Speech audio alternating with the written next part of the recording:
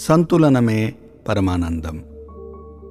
భగవద్గీత సారాన్నంతా 2.38 శ్లోకం సంగ్రహిస్తుంది.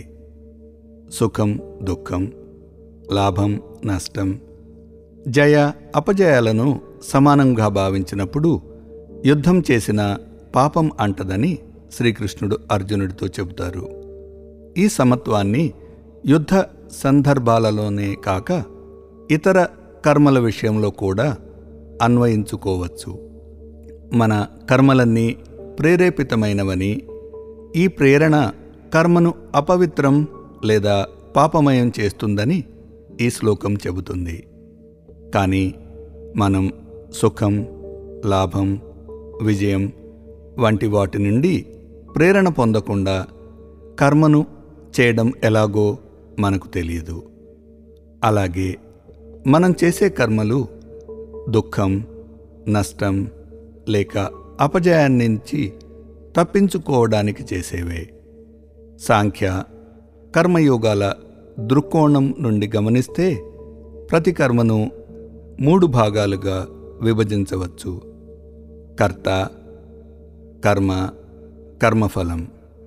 శ్రీకృష్ణుడు కర్మఫలాన్ని సుఖం దుఃఖం, లాభం నష్టం, విజయం అపజయంగా విభజించారు.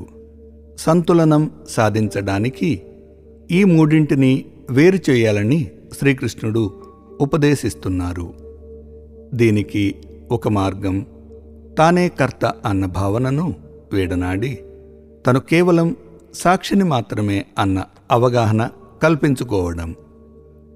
జీవితమనే జగన్నాటకంలో మనం పోషించే పాత్ర గణనీయం కాదన్న అవగాహన కలగాలి.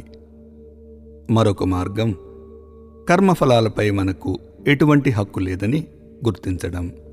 అంటే కర్మఫలం మన ప్రయత్నాలే కాక అనేక ఇతర కారకాల సమ్మేళనమని గుర్తించడం.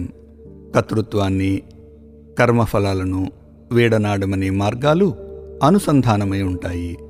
కనుక ఒకదానిలో ప్రగతిని సాధిస్తే రెండవ దానిలో ప్రగతి దానంతటదే వస్తుంది. చేష్ట, పని విషయానికి వస్తే మనము ఎవ్వరము ఈ భూమి మీద అడుగు పెట్టడానికి ముందే అది ఉన్నది. దాన్ని సొంతం చేసుకోలేము, లేక ఫలితాలను నియంత్రించలేము.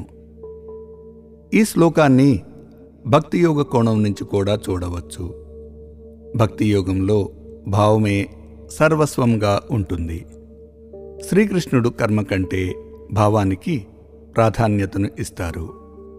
ఇది అంతర్గత శరణాగతిని, సమభావాన్ని దానికదే తీసుకొస్తుంది. తన దృక్పథాన్ని బట్టి వారు తమ మార్గాన్ని ఎంచుకోవచ్చు. దృష్టికోణం ఏదైనా ఈ శ్లోకాన్ని ధ్యానించటం ద్వారా అహంకారం నుండి విముక్తులై అంతరాత్మను చేరుకోగలరు.